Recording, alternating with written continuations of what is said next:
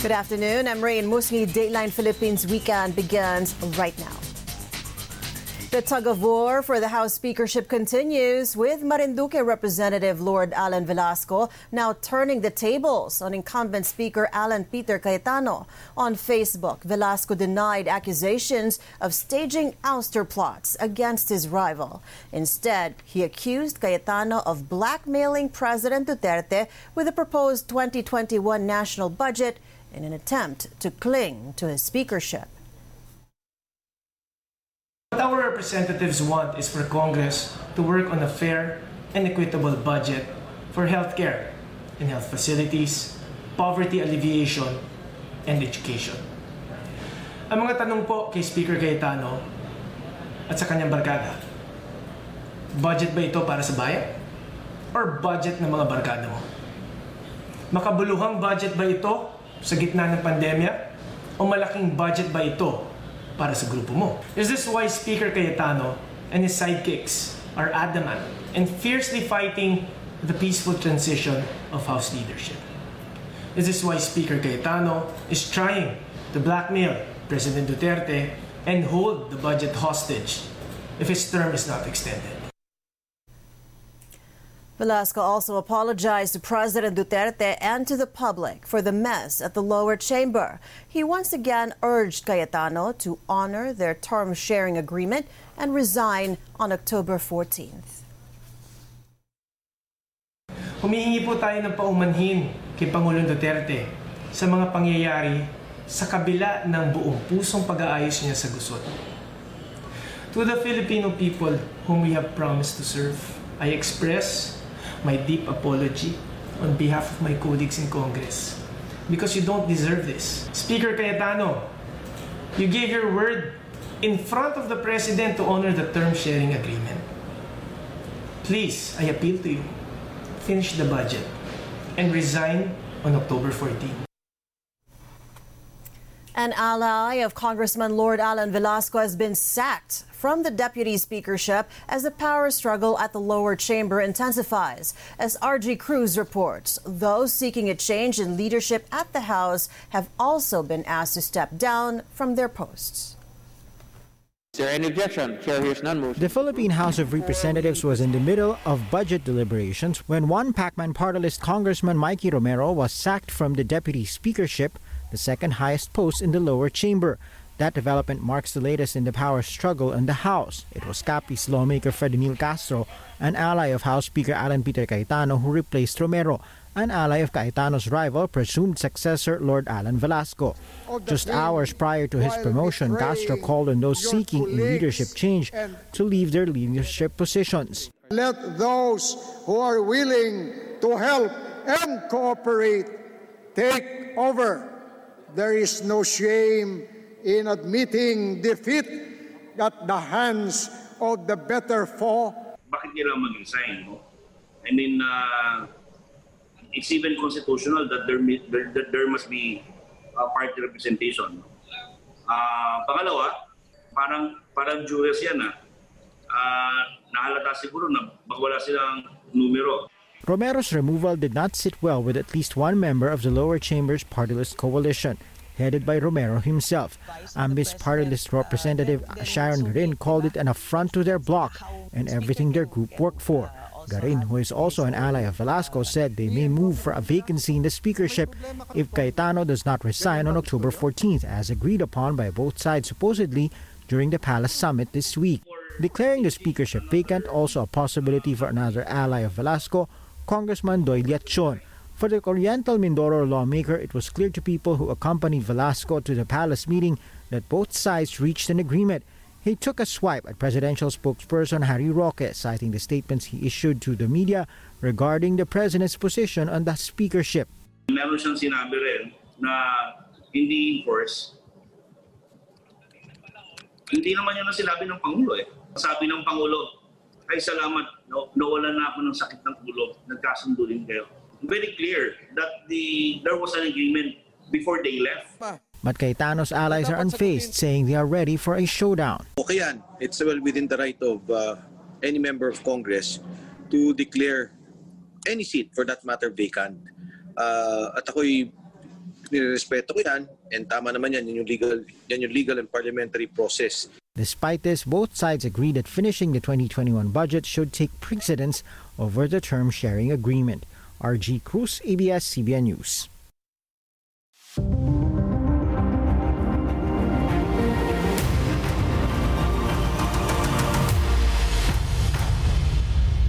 The Duterte administration defends the Philippines' coronavirus response after it ranked 20th in the list of countries with the highest COVID-19 infections in the world. But even though the numbers are up, Malacanang asserts the Philippines is still able to take care of its patients. The Health Department, for its part, says the numbers and the ranking should be taken in the right perspective. Pag tinignan natin ang ranking among countries, they only show the cumulative number of cases. It is not really just the numbers. We have to look at the other variables. We have to focus on the active cases and not the cumulative number of cases.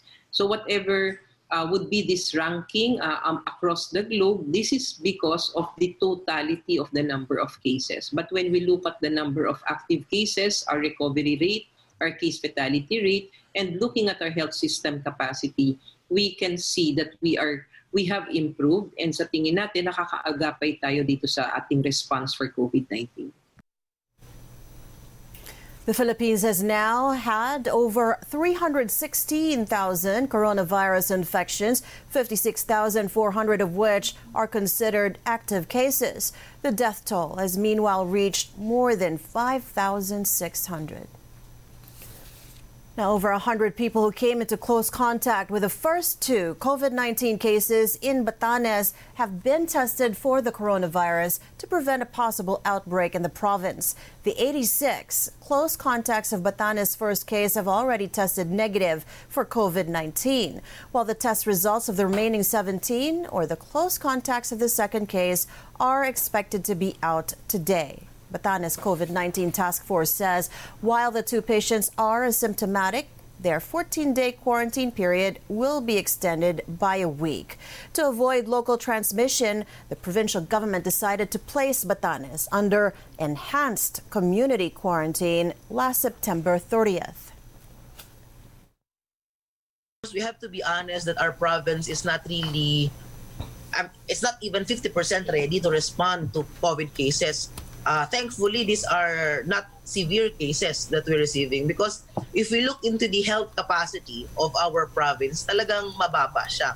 Now, imagine our hospital here, our hospital in the mainland has only 28 allocated beds for COVID cases, and we only have 2 ventilators. So as to the preparedness of the province, we are prepared in terms of containing it in our quarantine facilities. But as to responding to severe cases, that will be a challenge for us. Several businesses in areas under general community quarantine can now operate at 100% capacity. These include lending and other financial services firms, advertising agencies, and video and music productions. The list also covers retail establishments like hardware stores and bookstores, as well as car wash shops. But the Philippine Trade Department says employers should still allow work-from-home arrangements when necessary. Barber shops and salons are meanwhile allowed to operate up to 75%. Restaurants and food establishments can also operate beyond 50% capacity, subject to physical distancing. The Philippine Transportation Department vows to scrap the payment of beep cards for commuters. That's after confusion arose on the price of the cards in the wake of the implementation of a cashless policy for commuting. Speaking before senators, Transport Secretary Arthur Tugade claims he was also surprised by the 80 peso surcharge or 80 peso charge. Tugade says he has also instructed his team to ensure the card will be free. Pinag-usapan ho namin kung sa ano pwedeng i-source yung funding yan. Pwede ho namin silipin yung bayanihan po. Nakausap ko na rin ho yung mga bus operator, yung pamunuan ng bus operator kanina, nasabi ko na kung maaari magtulungan kami na gawin pong libre yung beep card. authorities in Boracay considering the use of antigen tests for arriving visitors. A negative RT-PCR test is mandatory for visitors, but some have complained about the cost of the tests. So far, more than 80 have arrived in Boracay 2 days after the popular beach destination opened its doors to domestic tourists.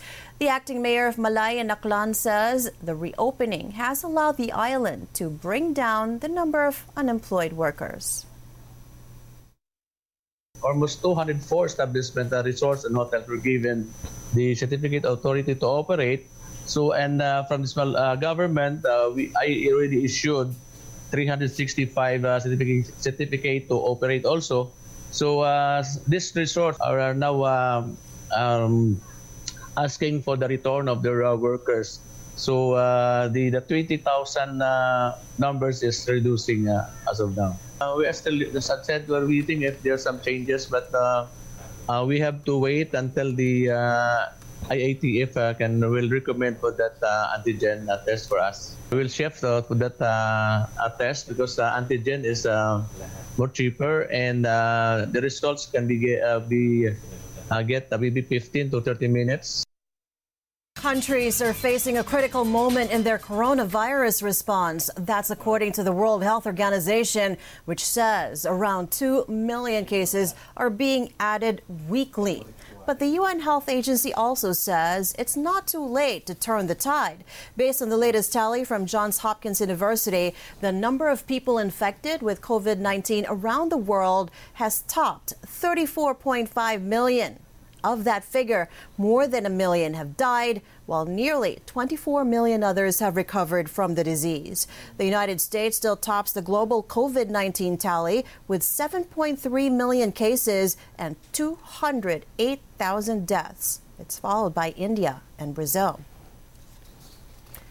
And we're now showing you live shots from Bethesda, Maryland. U.S. President Donald Trump moved to a military hospital there for treatment after testing positive for COVID-19. Trump is expected to work in a special suite at the Walter Reed National Military Medical Center in Bethesda, Maryland for the next few days as a precautionary measure.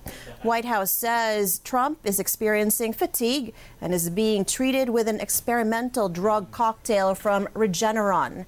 It's one of the experimental COVID-19 drugs known as monoclonal antibodies, which are used for treating a wide range of illnesses. Trump's wife, Melania, also tested positive for the coronavirus.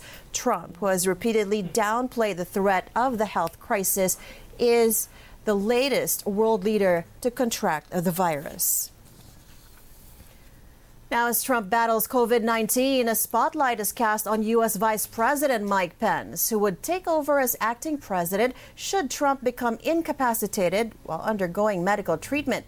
The vice president's spokesman on Twitter announced Pence and his wife have tested negative for COVID-19. Pence's doctor also said there is no need to quarantine the VP as he was not in close contact with any known COVID-19 case. A White House official on Friday clarified Trump has not transferred power to Pence. Meanwhile, former Trump aide Kellyanne Conway has tested positive for COVID-19. Conway was at the White House Rose Garden last Saturday, where Trump announced his nomination of Amy Coney Barrett to replace the late Justice Ruth Bader Ginsburg at the Supreme Court. Conway is the latest from the event to contract the virus. Republican Senators Mike Lee and Tom Tillis, who were also present, also tested positive for the disease. And that's Dateline Philippines Weekend. I'm Rain Musngi. Thank you so much for joining us, and keep it here on ANC.